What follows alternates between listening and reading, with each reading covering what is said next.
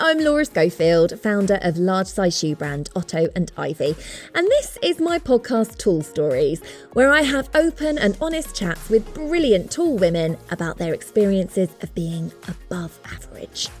I'm talking today to someone who reached the pinnacle of all tall girl achievements by becoming the England netball captain.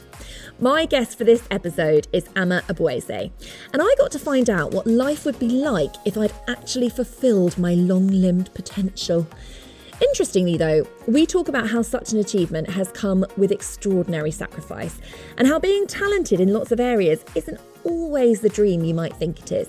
We also discuss how best to nurture a sporting talent in children, how pushy is too pushy, and Ama has some great advice for spinning lots of plates and dealing with knockbacks. And speaking of plates, she's a very busy lady, so this was recorded in an airport lounge, and at one point you'll hear some kitchen staff loudly stacking the dishwasher. Sorry about that.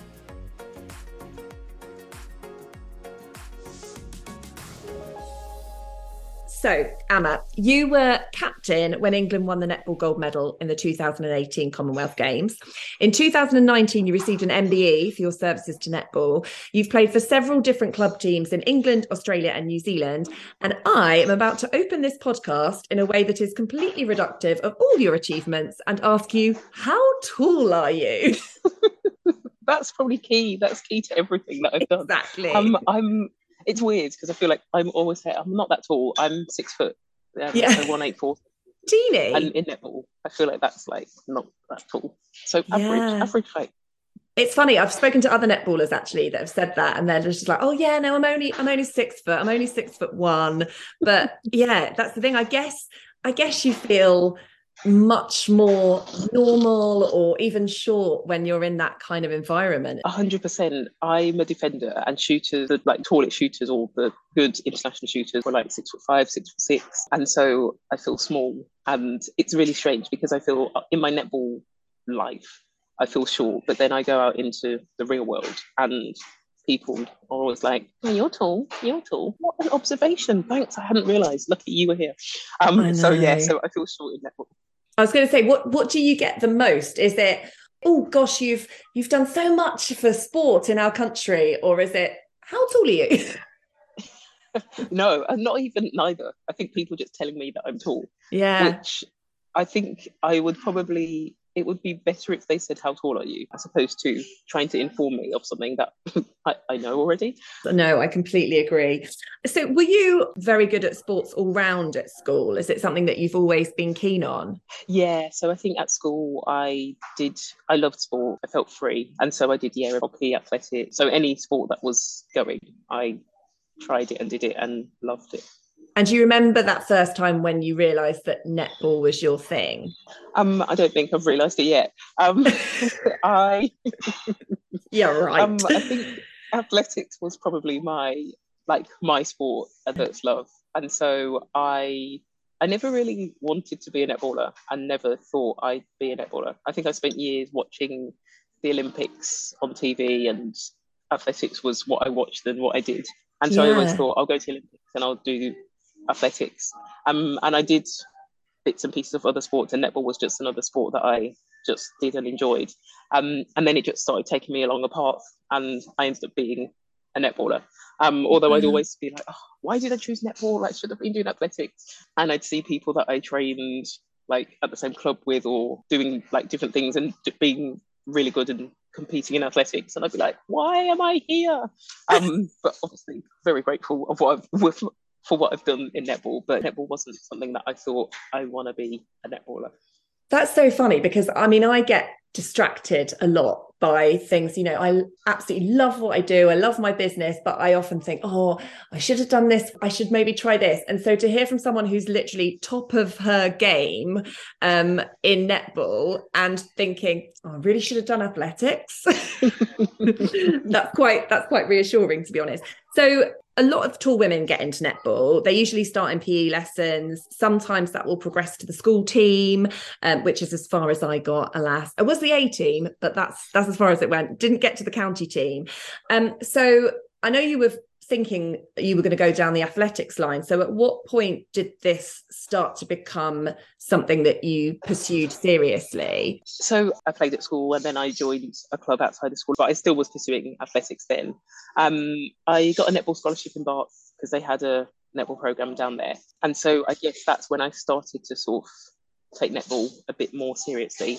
So I'd played for my county whilst I was doing my A-levels, or before my A-levels actually, under 16s.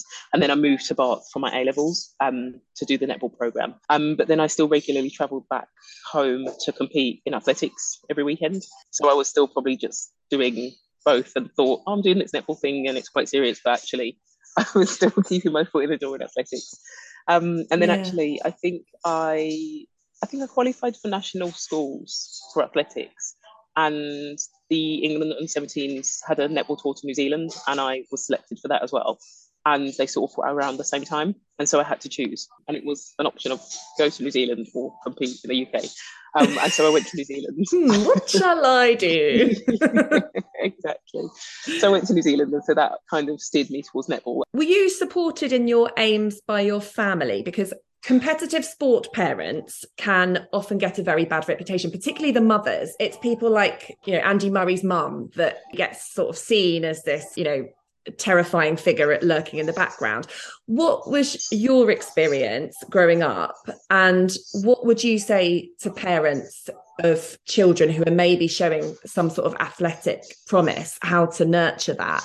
That wasn't my experience. So my parents were not about sport, they were about education. And so they were discouraging me from trying to pursue any sort of professional sports career. So sport was kind of like a hobby, but education was the way forward. And so I think looking back, other people's parents will be driving them up and down the country, and they'd go to all their matches and be on the side and taking stats and that type of thing. And I didn't have that, and I thought I was missing out. But then I think in hindsight, looking at how parents can be, it was probably not as bad a thing as I thought at the time.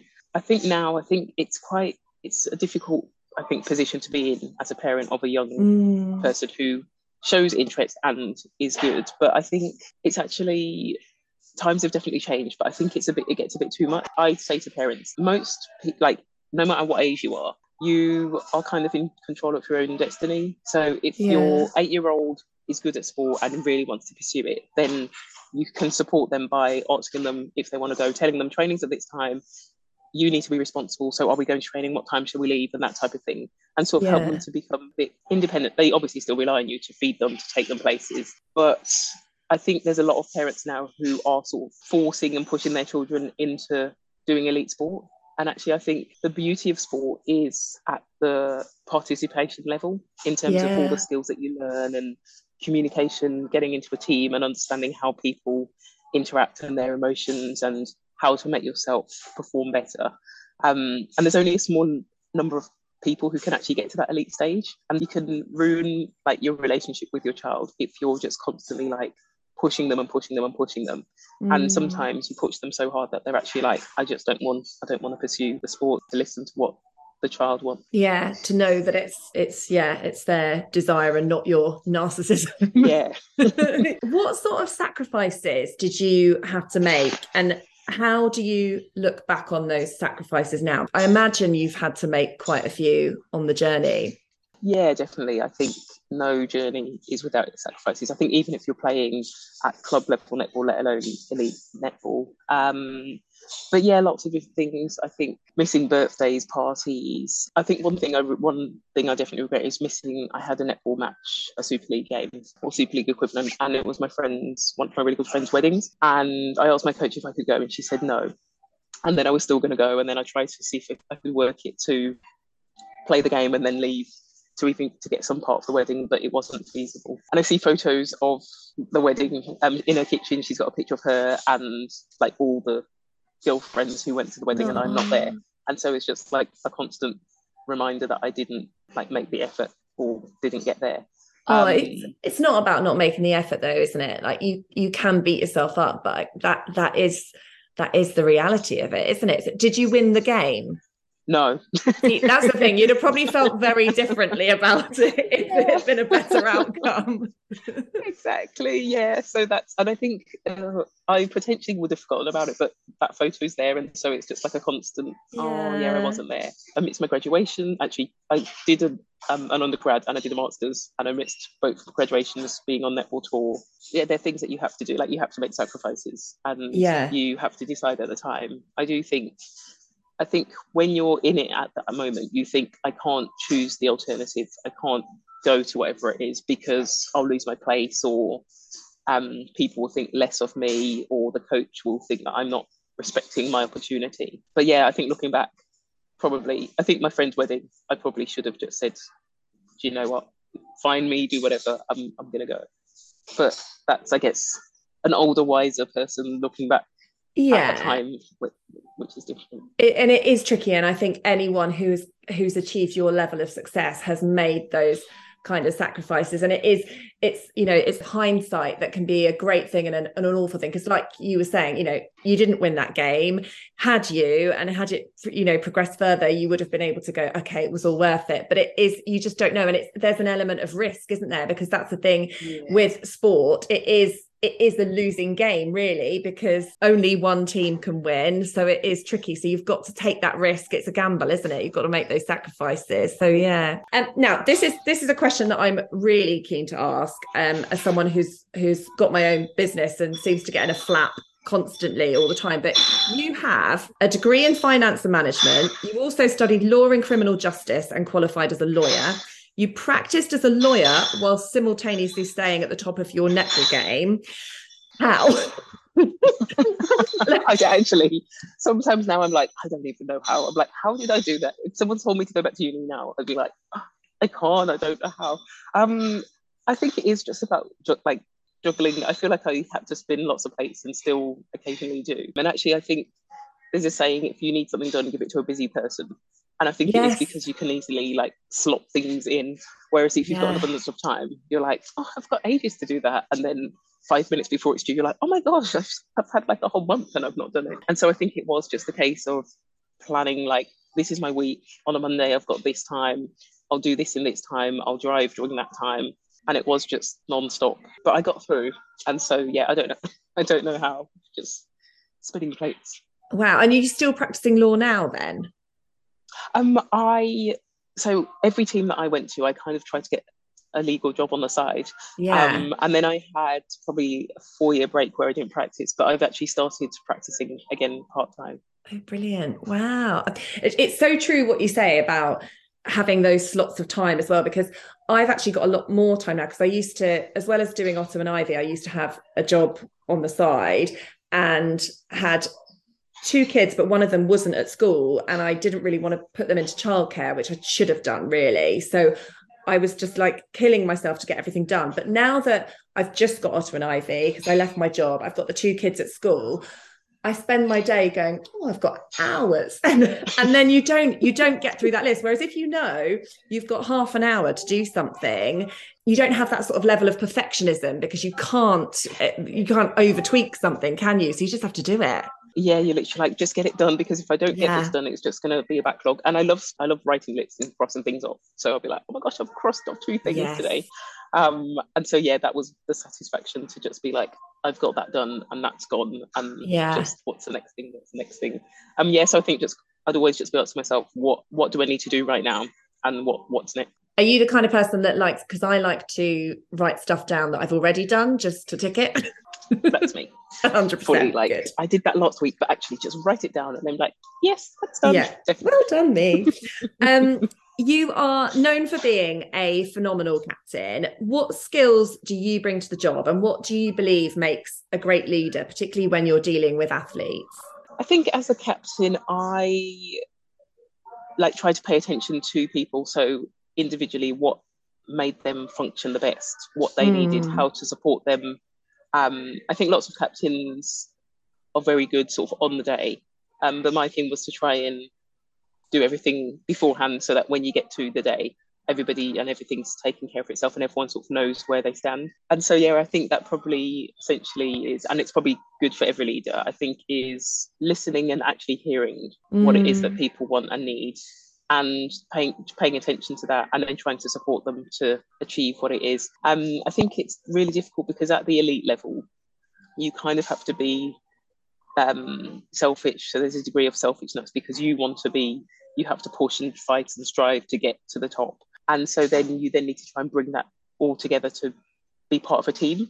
And so I think that's a difficult thing. So I think as a captain, that was what I thought, that I need to help support everybody individually so they can be the best, but then try to nurture and cajole them into being part of one unit that they want to achieve, I guess, centrally according to what the group want to achieve, which I guess is a difficult thing. I think that's very relatable, though, for people that have really been striving for success all their lives, and you do become quite insular, I guess, and you're constantly chasing that goal, to then go, no, we have to make this dynamic work for everyone. It's not just about me. I think that's quite relatable for a lot of sports people, and also people who've been working really hard, to then go, oh no, actually, okay, it's not just about me pursuing my goals, it's how do I fit in with this dynamic. Yeah, and I think that happens with people at work as well. Like everyone at work has their own agenda, and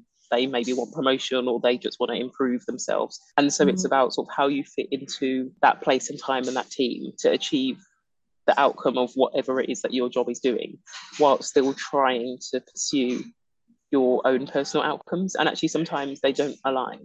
And so I think that's when you sort of get issues and have to work a bit harder to work out what those issues are, if that person can still be part of what you're trying to achieve collectively. So yeah, I think it's quite a complex thing, or can be quite complex. The mental well-being of the players seems really important to you as well. I've read a lot about how you spend a lot of time thinking about them psychologically, because I think that's something that is being talked about so much more.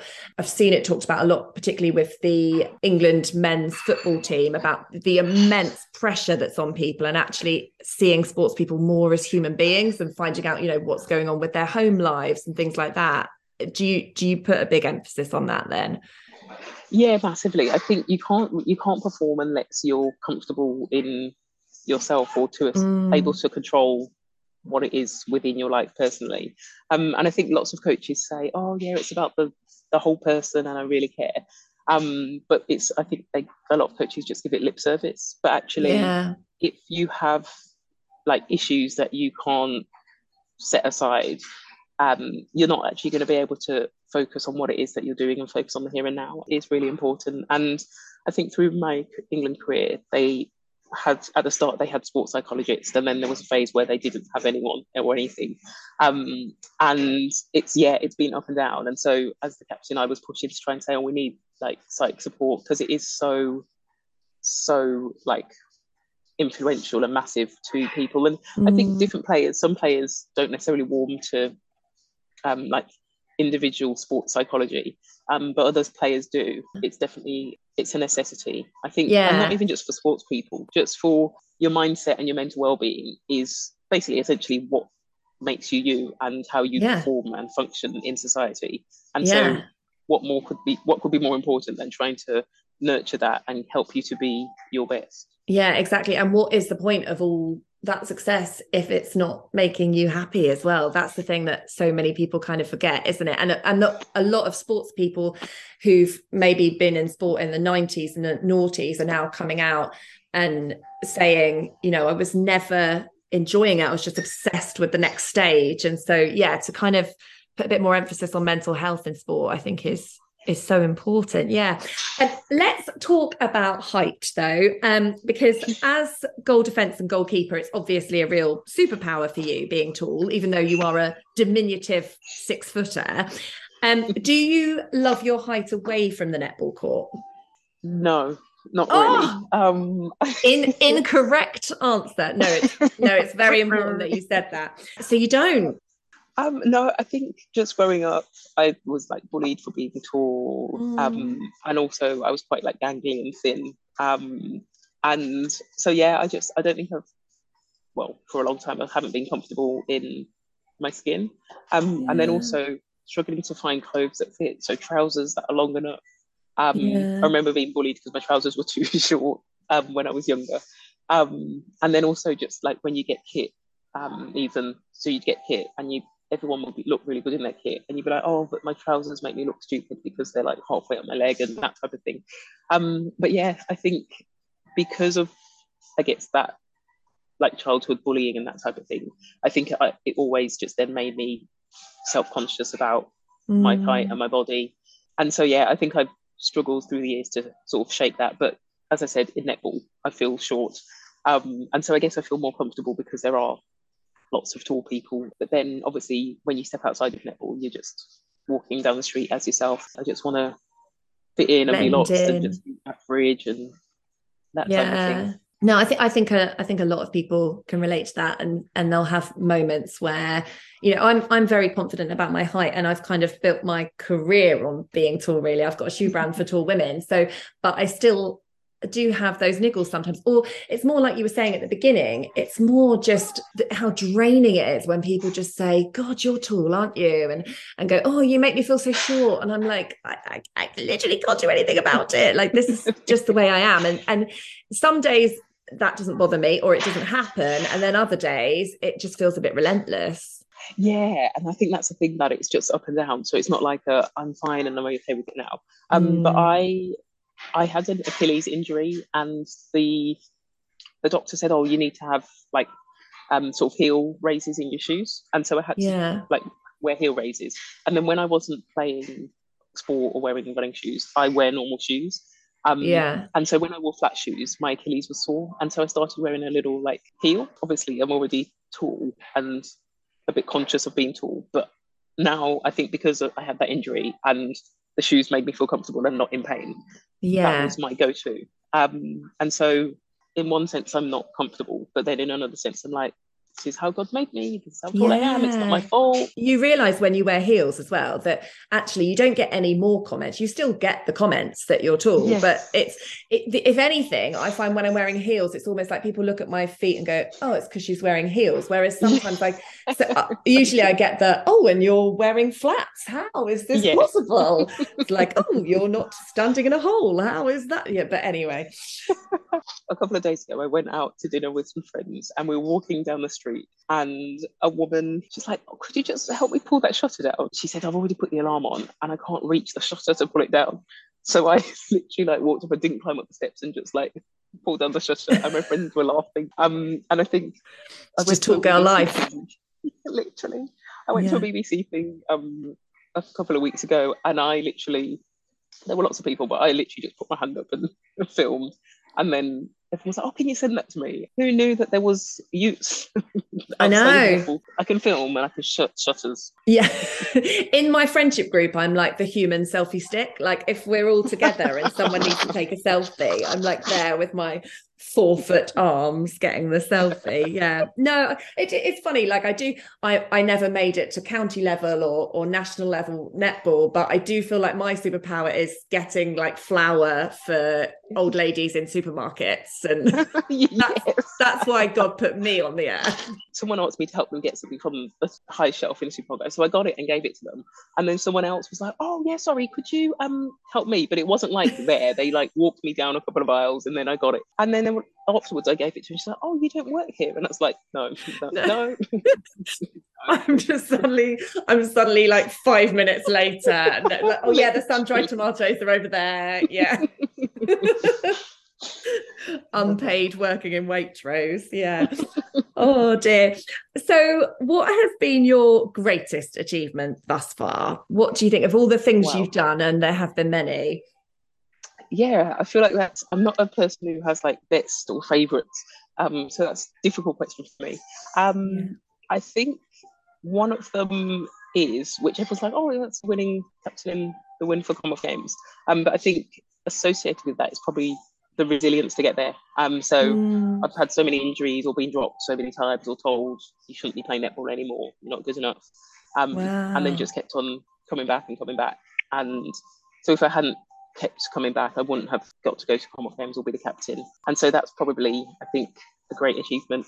And then otherwise, nothing that I can think, like, I don't know, I was just But your achievement is, feeling. it's amazing to hear, because your achievement essentially comes from your greatest achievement comes from your greatest failures, isn't it? It's your ability to springboard back. And I think so few people realize that is, you know, I've listened to a lot of books by successful people and that kind of thing, and it's not their ability to be perfect. It's the absolute opposite. Because no one's going to come out of this world unscathed. It's about that, just right, I've had that knock, I'm going to keep on going, and then incrementally you become successful. But that is a skill, though. Have you got any advice for people that receive a knockback at work, or for people that just feel like things are against them? I think probably the advice I would give is, I think firstly you have to sort of acknowledge that whether that has happened. So if you've had a knockback, take your time to understand and feel the emotion of whatever that knockback is making you feel. And then I think once you've gone through that sort of, I guess it's like a bit of a grieving process for not achieving. It's then sort of trying to build back up the drive and your confidence, because I think obviously most of those things knock your confidence, and you think, oh well, actually I don't know why was I going for that promotion anyway, I'm clearly not good enough, when actually you might be. And so I think the next phase is trying to build your confidence back up, and sometimes you don't have it in you yourself because you are still sort of trying to grieve from what's happened, and so try to surround yourself with people who can help lift you up, or write yourself notes affirming how good you are. So even if you just say, okay, every day I'm going to write down 5 good things about myself and why I should have been given that job. Sometimes I'm just like, I'm absolutely useless. So then try to rely on other people to help support my confidence. So I could just message them and say, oh, why do you think why am I good at this? Or just, little things. So trying to work other people into understanding why you are good at things. And I think that's probably one of the biggest things for me, that I sometimes struggle to understand or like realize how good I am. Actually, I think sometimes it's not always good. So they might actually say, oh, you probably need to book up your ideas. But actually, I think finding people who can be honest with you is another challenging thing, because I think it's easy to say to someone, oh yeah, you're really good, you're amazing. But actually finding someone to say, oh, you are amazing, but you probably need to work on X, Y, and Z. Those people are like gold dust. And I think if you do find them, it can be hard, I think, sometimes, like hearing, but it's just ways to help you understand who you are and what you are and how you come across. And I think people's perceptions, we say, oh, we don't care about what people think, but actually in the world, a lot of things come down to people's perception. So of course, if you're applying for a job, is someone's perception of you as to whether you're going to get it. So understanding how people see you is really important. So trying to go outside of yourself to find ways to get support and to understand how the world sees you. Yeah, completely. No, I think that's brilliant advice. And getting comfortable with that idea of feedback as well. And the more you do it and you see the results of having listened as well, the more you think, okay, no, I can get comfortable with that. And then you see the improvement. In sport, feedback is instant. Like, you're literally told whether you're doing something right or wrong. That's the thing with sport. It's tangible, isn't it? So you know if you've done something good or bad. Yeah. Whereas I think in the outside world, feedback isn't really a thing. And actually, I think if we were more open with giving feedback, the world would be a much better place, and people would be more comfortable with striving to make themselves better. Because if you give them feedback, it's not a personal attack against them. You're just trying to help them improve. I think it's the person receiving the feedback needs to learn to accept it, or at least learn to deal with what is true and what isn't, and the person delivering it needs to know how to deliver it in a kind and constructive way. Because it's all very well saying, oh, because I know people that say, oh, I say what I feel, what you see is what you get. And it's like, well, actually, no, sometimes you do need to cushion the blow a little bit. You need to soften it a bit and work out how to deliver things. Yeah, definitely. So what is next? I've seen you've been forging an exciting career in broadcasting as well. I read a quote recently, and I can't actually remember the quote word for word, but it was something like, the downfall in my day is that there's only one of me, and I can't go off and do 10 things at once. And I think that's really it. So I feel like there's so many things that I would love to do, but I can only choose a few. So yeah, I don't know, but potentially some broadcasts, but I don't know if I want to do that as a full-time job. I do loads of like things for like individual charities, and potentially would love to start my own charity. Oh, wow. But I also love the variety of the charities that I work with already. So yeah, I haven't nailed down one thing that I want to do. There's loads of things, and I've got to try and narrow them down to just a few. Oh, it's funny, isn't it? Because I remember there were lots of things I used to love doing at school. You know, I really loved writing. I was into drama. I was into lots of different things. And I'm not saying I'm brilliant at everything at all, because I'm not. But like, I would envy people who were rubbish at everything, but just had this one thing, because then they knew, and that's it. And then they could just go for it. And like, you see someone like Adele, and she always says, I was crap at everything. If I didn't sing, that would be it. There would be nothing for me. And I'm like, that's the dream. Exactly. And the thing is, I think everyone's like, when you've got a variety of things that you can do, everyone's like, oh my God, you're so lucky. You've got so many different opportunities and options. Like, it's great to have options. And I'm like, options are crippling me. I just need one thing. So just to finish up, going back to talking about being tall, I know you say you do struggle with your height off the court, and it's such an asset to you. You even feel little when you're in netball, but it has been a struggle for you. But has your relationship changed slightly over the years? And is there advice that you would give to maybe a tall teenage girl who's really struggling with her height? What would you say to her? I think the biggest thing is stand up straight, because no amount of bending down can make you the same height as your friends who are shorter than you. Yeah. I would also say it's actually good to stand out. And I think when you're young, you don't realise that actually if everyone's the same, then there's nothing to distinguish you. And actually being tall is something to behold. And so as hard as it may be, and as much as you might be bullied or feel uncomfortable, stand tall, because you're already standing out. And there's like millions of people millions or billions of people in the world. And actually to be able to differentiate yourself from other people is going to be a blessing when you grow older. Start trying to embrace it now. And then I think if you can try and find support from places, so seek out tall people and ask them how it is for them and how they feel and what type of things they've gone through in terms of if they've been bullied or that type of thing.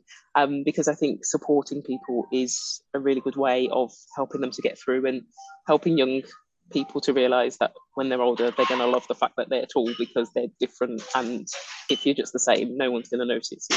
Yeah, and remember you as well. That's the thing. You know, I bet people instantly remember you, because they certainly do me, because I'm tall, and they go, oh yeah, even though people refer to me as tall Laura, it's at least it sticks in their head and they remember.